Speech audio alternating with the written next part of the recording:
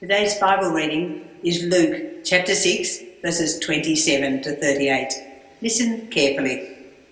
จงรักศัตรูแต่เราบอกท่านที่ฟังอยู่ว่าจงรักศัตรูของท่านจงทำดีแก่ผู้ที่เกลียดชังท่านจงอวยพรคนที่แช่งด่าท่านจงอธิษฐานเพื่อผู้ที่ทำร้ายท่านถ้าผู้ใดตบแก้มท่านจงหันแก้มอีกข้างให้เขาด้วยถ้าผู้ใดเอาเสื้อคลุมของท่านไปจงยอมให้เขาเอาเสื้อของท่านไปด้วยจงให้แก่ทุกคนที่ขอท่านและถ้าใครเอาสิ่งที่เป็นของท่านไปอย่าเรียกร้องสิ่งนั้นกลับคืนจงปฏิบัติต่อผู้อื่นอย่างที่ท่านปรารถนาให้เขาปฏิบัติต่อท่านและ for enemy but to you who are listening I say love your enemies do good to those who hate you bless those who curse you pray for those who mistreat you if someone slaps you on one cheek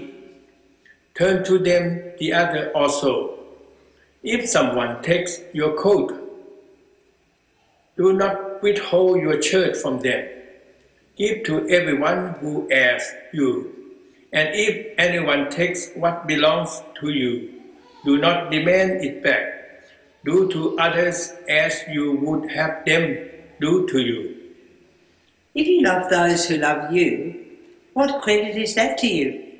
Even sinners love those who love them. And if you do good to those who are good to you, what credit is that to you? Even sinners do that. And if you lend to those from whom you expect repayment, what credit is that to you? Even sinners lend to sinners, expecting to be repaid in full. But love your enemies, do good to them, and lend to them without expecting to get anything back. Then your reward will be great, and you will be children of the Most High, because he is kind to the ungrateful and wicked.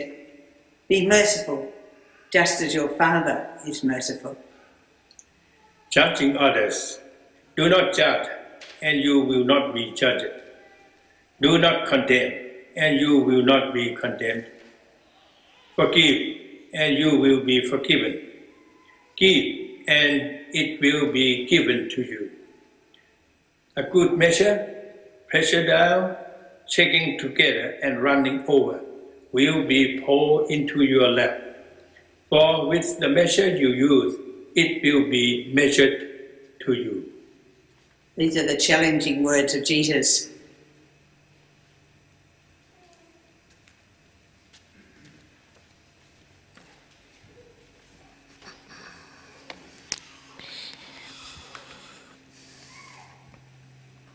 Challenging and life-giving. We are so excited to be together, so glad we can be able to sing again. I want to welcome you all this morning. My name is Jonathan, if we haven't had a chance to meet. My role here is senior pastor, and it's my privilege this morning to open God's Word for us as we continue in Luke's Gospel, Jesus' Sermon on the Plain.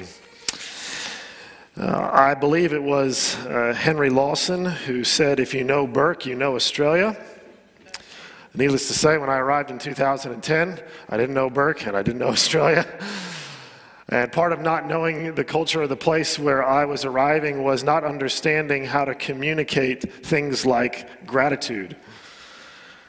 For instance, somebody once showed their appreciation to me by leaving anonymously an esky full of freshly chopped lamb on my doorstep. Sheep, sorry, not sheep, lamb.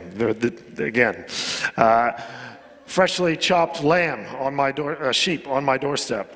That's not how I said thank you in Southern California, but probably one of the more clearly disorienting times for me of trying to understand how you express love and appreciation was after I had hitched a ride with a friend of mine from church on the way back from Dubbo, and we were doing a very friendly act, a kind act, and we were picking up the lawnmower that this ride-on mower that this man had bought. And so as I was hitching a ride with one of my church members, trying to spend some time with them. We were running this errand for another man in town. So as we pulled back into town, we dropped off this freshly purchased ride-on mower, unloaded it from the truck, and the man was overjoyed and he was so thankful. He came out of the house. He said, thank you so much for doing this. And then as I was sort of thinking through my head how I was going to say, oh, look, no problem, don't worry about it. Before I knew it, he started to stick his hand out. And what I thought was a handshake was actually a VB coming out. And he cracked a very warm VB and immediately thrust it into my hand. And at this point in time, I was very confused. For a number of different reasons. Beer is not particularly my beverage of choice, particularly warm ones. But by this time, I had known enough that this was this man's way of saying, I'm grateful to you. He was showing love to me. And so I choked down a few sips and dumped the rest out when we got home. But it's disorienting when you step into a new space, a new realm, and you don't understand how to communicate things like gratitude, like love, like appreciation. That was me and Burke. Jesus is going to try to introduce for us what it is like to love in the kingdom of God, and he's going to define for us, shape for us a way to love, the way to love. And it raises the question, where does love come from? And more germane to this text, what is the basis for the golden rule that Jesus is going to articulate? In the case of me and Burke, I was trying to understand the mechanisms of giving and receiving love. It was an act of love to pick up this man's lawnmower and deliver it to his house. It was an expression of his love to share one of his precious beers with me. But this is part of understanding what it means to inhabit a foreign space, to understand the rules, the ethic, if you will, that governs our behavior. And this is some things we're going to try to tease out. What is the basis for it? Where does it come from? You've probably heard through, a TED Talk or some work presentation or a sermon somewhere that there's a difference between feelings of love and the choice to love. We're often sort of given this impression that love is a feeling, and there can be very good feelings associated with love. But we're also reminded that love is a choice, and anyone who's been in a marriage understands this quite clearly. But you don't have to just be in a marriage to understand this, because there's always times when our love and our appreciation for other people is tested. It's put in the crucible, as it were. But Jesus is going to articulate for us what's called often the golden rule, do unto others as you would have them do unto you. And if we don't understand the basis for this, we have absolutely no hope of living this out. So by way of overview, I want to show this morning that in this section of the sermon, Luke is going to record Jesus teaching on the fundamental ethic that defines and directs community for those who dwell in the kingdom of God. Jesus is going to offer an ethic, a standard, a norm of how we are to treat people. And this ethic will become the kernel or the seed that defines life in the kingdom of God. But it's not just a definition that Jesus is giving, he's also giving a directive here for all those who would dwell in the kingdom of God. Jesus has been announcing this kingdom. But here he teaches us this morning, and this really is the big idea. If you don't hear anything else, please take this away. Jesus teaches us that the essence of love is mercy, not reciprocity. The essence of love is mercy, not reciprocity, because love is grounded in the nature of God. And so we're going to see today that all who live under the reign of God must reflect the love of God.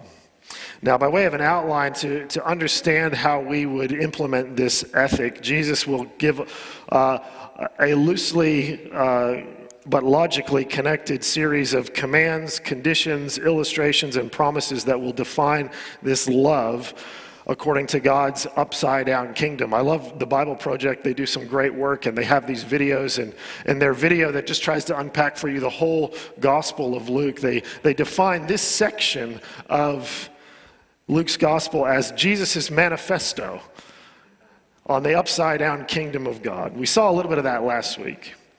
But Jesus is, in defining this love that fits within this upside-down kingdom, he passes it through in a series of commands, conditions, illustrations, and promises. But for us to be able to reflect this God-like love, we first need to understand and embrace 4 ways in which Jesus redefines love according to God's nature. This is really important. For us to be able to love the way that Jesus calls us to love, we need to embrace the way Jesus redefines love according to the nature of God. And here's the 4 ways that he does it. He redefines the scope of love. He answers the question, who should be loved? He then redefines the extent of love. How much should they be loved? He redefines the core nature of the principle, why should we love? And finally, he puts forth the incentive for love. He answers the question, will this kind of love be worth the cost that it takes? So this is what we're going to look at this morning. But by way of context, I hope you understand that in the middle of this sermon, this is the heart of it, Jesus has been addressing a crowd of apostles, of disciples, and potential disciples, all who we've been told have come to hear and to be healed. At this juncture in the gospel, Luke narrates Jesus' Galilean ministry as an announcement, an identification that Jesus is the one who will be God's representative, the one who will inaugurate the kingdom of God, who will establish that kingdom, and who will restore the kingdom that God had given to his people. But I want to just note 4 features for you here about the context. First of all, the audience. Jesus, at this juncture in the sermon, he says, "But to you who are listening." Now, this is kind of ironic because he's in the middle of a sermon. So theoretically, they should all be listening. But by his statement to those of you who are listening, he teases out this truth that not all who hear are actually listening. And so we can understand that the ethic that Jesus puts forward here is really only for those who hear him as a disciple. For those who haven't come to sit at the feet of Jesus and embrace his teaching and his understanding, this command is not going to fit. It's not going to work. There's really no hope of implementing it. The second feature of this context is we need to understand the broad economics going on here. You have people from the region of Tyre and Sidon, which is a very wealthy area. Tyre was a cosmopolitan, thriving seaport that benefited from the exchange of goods, whereas the Galilean area was a little more agrarian or blue collar. And so you have this mixed crowd. And really, what you need to understand is when Jesus is speaking to these people and he says things like, if somebody takes your coat, give your shirt, you need to understand they have a coat to be taken. They have something to lose. They have wealth to protect. Thirdly, something that may be a little bit foreign to us is the society of the Roman Empire operated around a robust system of patronage. You might go back and think through, some examples from the 50s, 60s, 70s. The shows about sort of the lodge, where the boys or the gals would get together, and it sort of had this own mechanism within it. And if you do this for me, then I'm obligated to do this for you. And the whole society and the structure worked on this system of giving and receiving of benefits. And you were obligated to take your part within this system if you were going to fit within it at all. And finally, of course, we need to remember the immediate context that Jesus has just taken us through of this great reversal. The good news, the gospel that Jesus is preaching to the poor is that the kingdom of God is coming and this huge reversal is happening. It's already begun and it's really going to happen. And it's such a reality that Jesus can speak into the midst of it things that make no sense, like blessed are those who are poor. Like, blessed are you who mourn. Blessed are you who weep. This reversal is so certain that he can pronounce a blessing even in the midst of a society that would not receive that as a blessing. So by way of context, this is what we're going to look at as we examine the scope, the extent, the principle, and the incentive behind the love Jesus is teaching. With that, would you pray with me?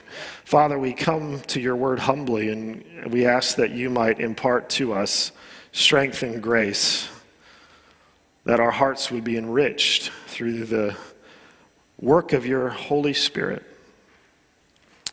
Lord, Paul would pray that the church in Ephesus would be given power to understand the height, the depth, the width, and the breadth of your love that surpasses knowledge. We recognize that this is a task that requires strengthening. And so would your Spirit make us strong this morning to grasp this robust love? We pray this in your name. Amen. Follow with me, Luke 27 and 28.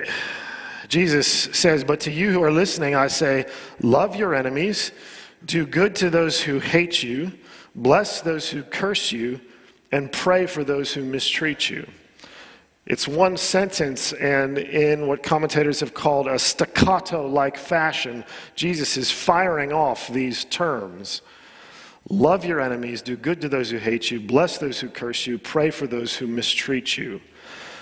What's radical about this is not the idea that we would love people or do good to people or that we would bless people or that we would pray for people. That's not what's radical. What's radical about this ethic that Jesus is putting forth is who we do this to. And so the first thing that Jesus is trying to lay out is who is to be loved, the scope of this command, verses 27, 28. Jesus commands us to love everyone, even our enemies. Because in God's kingdom, love is not contingent upon whether we are loved in return. Fundamental. Right off the bat, Jesus overturns the whole system of patronage with this statement, love your enemies. The early church recognized this. I want to read to you an excerpt from a letter to Clement of Rome. This is within the first 50 years of the history of the church. Sorry, the first 100 years to be safe, I better just say that. The author says, "For when they hear from us that God says it is no credit to you," notice he calls Jesus God, "For when they hear from us that God says it is no credit to you if you love those who love you, but it's a credit to you when you love your enemies and those who hate you, when they," this is the ungodly, "hear these things, they marvel at such extraordinary goodness." He says the effect of this teaching on the world was they're just bewildered. They're gobsmacked, like me with a warm VB in my hand. What? On the contrary, listen to this. "But when they see that we not only do not love those who hate us, but do not even love those who love us, they scornfully laugh at us, and the name of Jesus is blasphemed." The early church got this. It stuck out to them. He says, when the world sees us loving our enemies, they look and they say, "Whoa, this is mind-blowing. This is unbelievable." But when they look at us and they see us not even loving those who are a part of us, not even loving those who are already blessing us and praying for us and loving us and encouraging us, when they see us not doing that, they curse the name of Christ. As one commentator, James Edwards, would say, he says, the positive command to love, rather than simply to refrain from doing evil, causes believers to examine themselves in deep and searching ways. Jesus doesn't just say, don't retaliate. It's a positive command. Love. It's a lot easier to keep track of what you're not supposed to do than what you are supposed to do. Jesus says, love your enemies. Such an examination, he goes on to say, alters more than behavior. It alters character itself. Even in their most righteous behaviors, followers of Jesus know they are forever debtors of grace. You see, the scope of this command is that everyone is to be loved. Everyone. So maybe we should start by asking ourselves, who do we not want to love?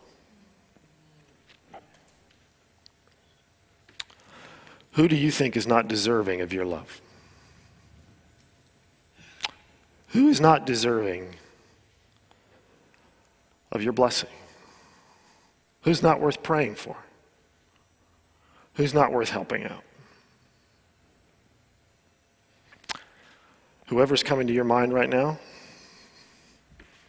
Jesus is telling you to love them. Now, mercifully, like any good preacher, Jesus illustrates this truth. And so he tries to answer the question of the extent. How far do we do this? Sort of like Peter when he was saying to Jesus, how many times should I forgive my brother? Jesus sort of gets to the extent. How far do we go? How much do we love? And here we see Jesus commands us to love without strings attached, i.e., without regard to what we will lose and without expectation of what we could gain. The Roman system built on patronage was built on this whole principle that every relationship was something to be leveraged. Every relationship was something that was going to either enrich you or cost you something. And there was this whole metric of expectation that you had to fit into, but Jesus is basically saying, take that book and throw it out. Look what he says in 29 to 34. This is Jesus trying to explain the extent. He says, if someone slaps you on one cheek, turn to them the other also. And I've probably watered it down a little bit. This isn't a slap. This is, if someone has struck you on the jaw, this is someone gave you a good right hook. This isn't a little, hey, wake up to yourself. This is someone hit you with a roundhouse to the face. You've been hurt. Jesus says, give them the other side also. In other words, continue to remain vulnerable. Offer yourself again. This has been illustrated poignantly in recent history through people like Martin Luther King Jr. The power of nonviolent protest. Jesus goes on, if someone takes your coat, do not withhold your shirt from them. The idea is that the outward garment has been taken. Think about a day like today and it's cold. If someone took your jacket when you walked in the door here, you'd be cold. Jesus says, well, give them your shirt as well. What? I'm going to be even colder. Give to everyone who asks you. Notice the lack of condition placed upon this. And if anyone takes what belongs to you, do not demand it back. You've been robbed. Don't go hunting him down.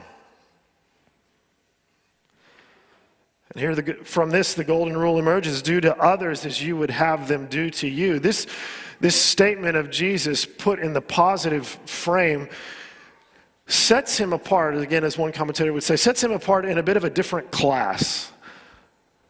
There were ideas percolating around the virtue of love. People like Seneca and other Stoic philosophers would speak about the value in, or the usefulness in loving in such a way, the way that it would demean your opponent, the way that it would be the sweetest form of revenge. But no one is doing what Jesus is doing here, which is leaving it as a simple mandate that we're going to see in a moment is grounded in the character of God.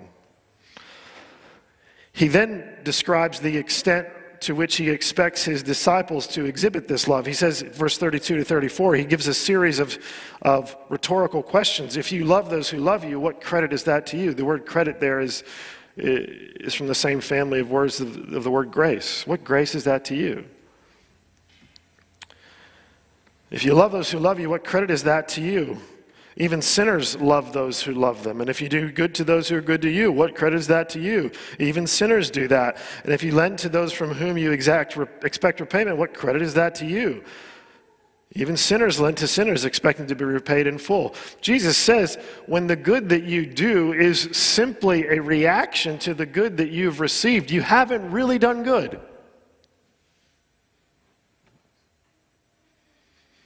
You're simply returning the favor.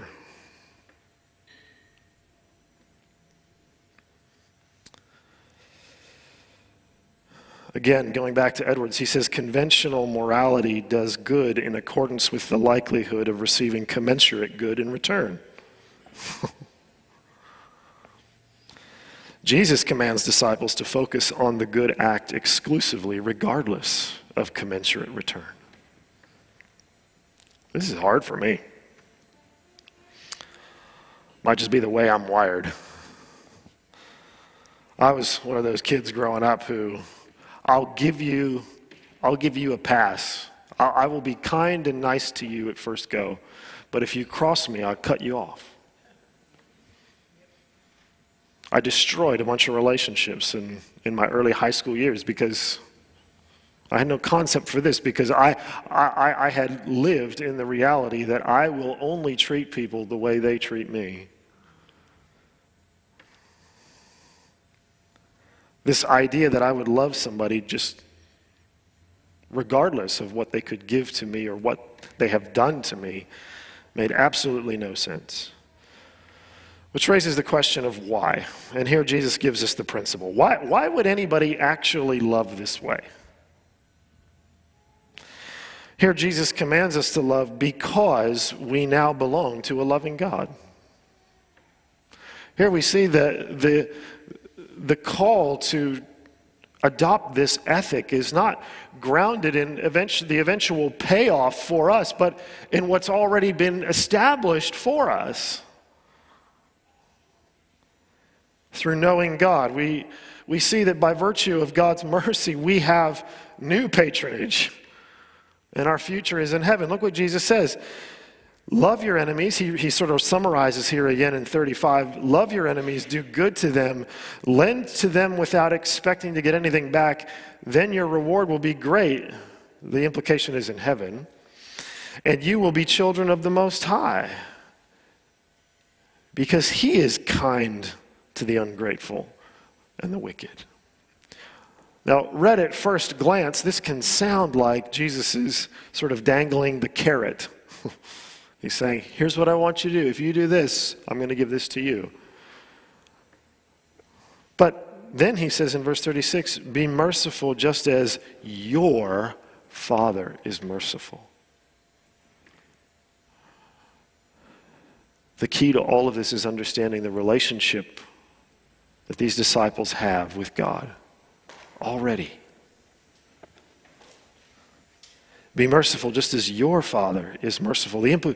The presumption behind this seems to be that because they've already received mercy and been brought into relationship with God, they're therefore enabled to extend that mercy. And a lot of our understanding of psychology and the impact of early childhood years on people, we recognize that when people are brought into a home, there's a set of values, a set of norms, a set of customs that go along with being in that house. If you were brought into our house, there would be some nice things, like you would get prayed for every night. There would be some not nice things, maybe, like we would be pretty strict on bedtime.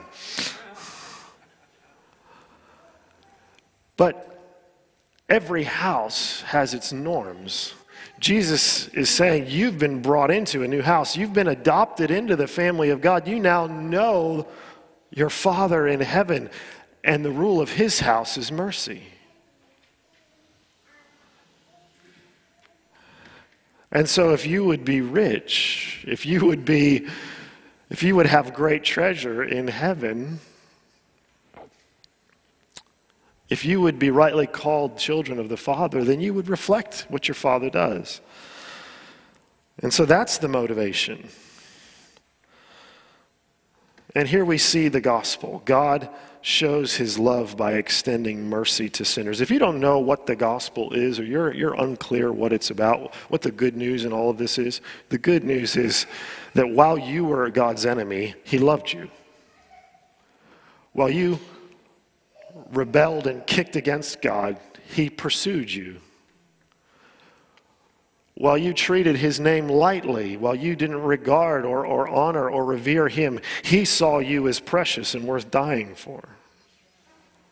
When you had presumed upon his goodness and his patience and acted in ways that were rebellious or wrong and selfish, God acted in grace and generosity and favor and emptied himself for you.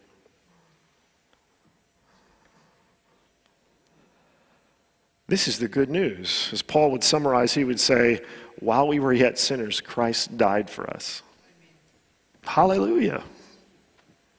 This is who we are. We're not a bunch of people who've worked out how to look good to God and look good to one another. We're a bunch of people who don't know how to be good, who've been brought into the same place where God says, I know you're not good. I know you don't have it all together. I know you're not right, but I have love and forgiveness that covers that, and I will lead you, and I will change you, and I will heal you, and I will restore you, and I will give you a future, and I will use you and redefine your purpose that you might live and walk with me. If you don't understand the gospel, you're not, and I'm not going to be able to actually love in this way. You can see why the enemy so often wants to trick us into a performance-driven existence, a performance-driven walk, where my standing with God is entirely commensurate with how effectively I practice my quiet time, or how many people I spoke to about Jesus, or fill in the blank. Not that those things aren't good or important, but the whole kernel of the gospel is that God loves us despite who we are, because his nature is loving. So we shouldn't be surprised when he asks us, who have now been brought into his family and are being remade in his image, when he asks us to love without condition.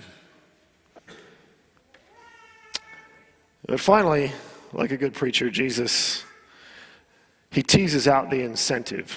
Why would somebody do this? Why would we go through all of this? In other words, is it worth it? Is it worth it to do this? Here Jesus assures us that the extent to which we reflect the Father's mercy now is the extent that we will enjoy his mercy and more in his kingdom. Listen to Jesus. Do not judge, you will not be judged.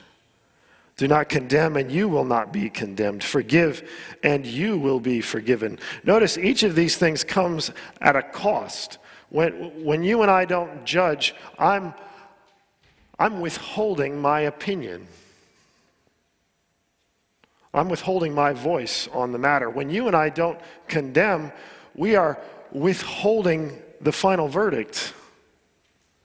We're withholding the right to say what someone's state will be. When you and I forgive, we are withholding the right to exact justice for what's been done to us. All of these things, it's a cost. And when it's put positively, Jesus says, give.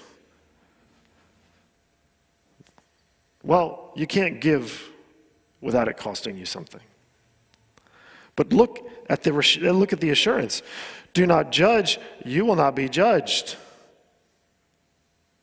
When I withhold that judgment from others, God withholds that judgment from me. That's the assurance. When I don't condemn, God withholds condemnation from me. When I forgive, God forgives me.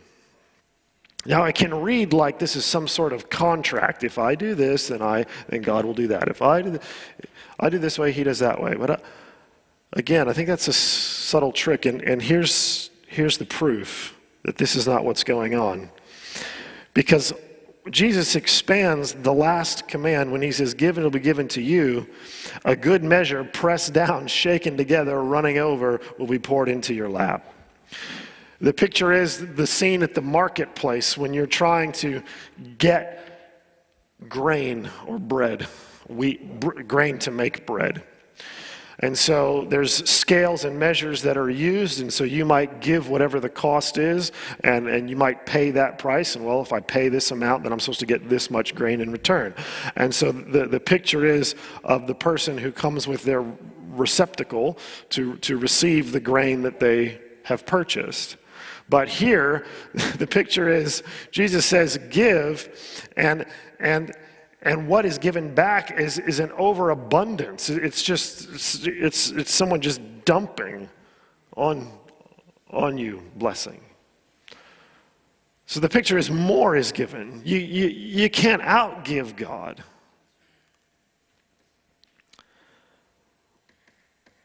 And we'll hear about this more later. But I think it is important to make this clarification. Again, I'm using Edwards here. He says, "Do not judge is thus not a command to refrain from ethical evaluation or from spiritual discernment." It's not a blanket statement that we never speak truth. But it's a warning against a fault-finding and a censorious spirit that binds rather than liberates others in the faith community. Jesus' ministry was to free people. He freed them with the truth, but that truth contained grace as well. And so,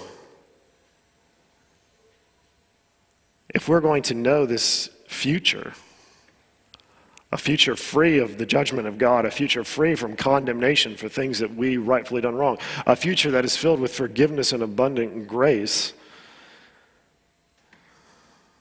this is why we do it, because this is where we're going. And Jesus will unpack for us later in this gospel and other parables that the pillar of truth that supports this, which is, if you're not practicing this kind of grace, then you really probably haven't really received it. Our ability to reflect it becomes a fruit or a litmus test, if you will, of our understanding of whether we received it. At the outset of this section, we were talking about how, as a church, our vision is to see men and women transformed. And we've been going through these different habits of faith and what people who are transformed, what are their practices, what are the things they do. And we looked at how, they take Jesus at his word, they believe him. This is a very internal thing. They embrace what the grace of God and the good news, the gospel, they embrace how that changes their identity and who they are and how they see themselves. Again, a very internal thing. Within the community of believers, they will put this grace into action. It'll actually start to change their behaviors. And over time and consistency, that looks like modeling this grace for one another. And we get strength from that. We're strengthened in the gospel, is strengthening us through that. But here, we're now moving into the public sphere. And this is what Jesus has been teaching, both in his encounters with the Pharisees and the choosing of his disciples last week, even into this week. As a disciple, we cannot help but inhabit the public space. And in inhabiting the public space, we carry a message.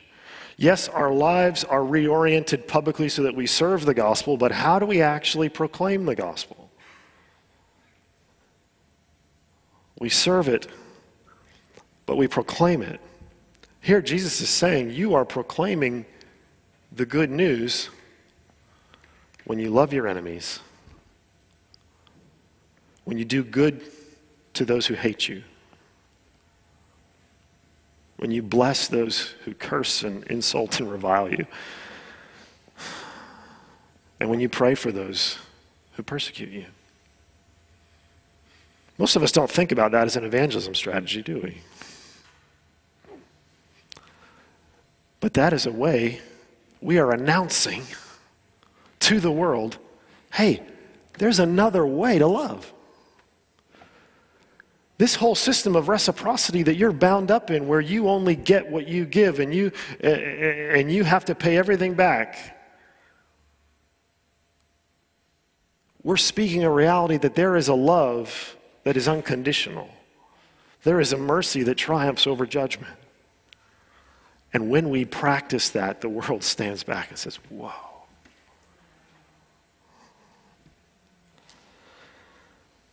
I'm going to invite the band to come forward as we finish.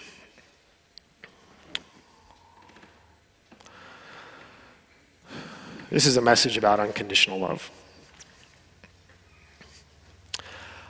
I don't know about you, but my instinctive response to this is fear. I don't know why. My instinctive response to this is fear. I think because in my flesh, the temptation is to protect myself. And Jesus is calling for a love that is naked and vulnerable, that is self-emptying, and is sacrificial. The measure with which I doubt God's love for me is the measure with which I will compensate by protecting myself, by loving myself, being my own savior, being my own sacrifice. Allow his love to cast out fear for you this morning.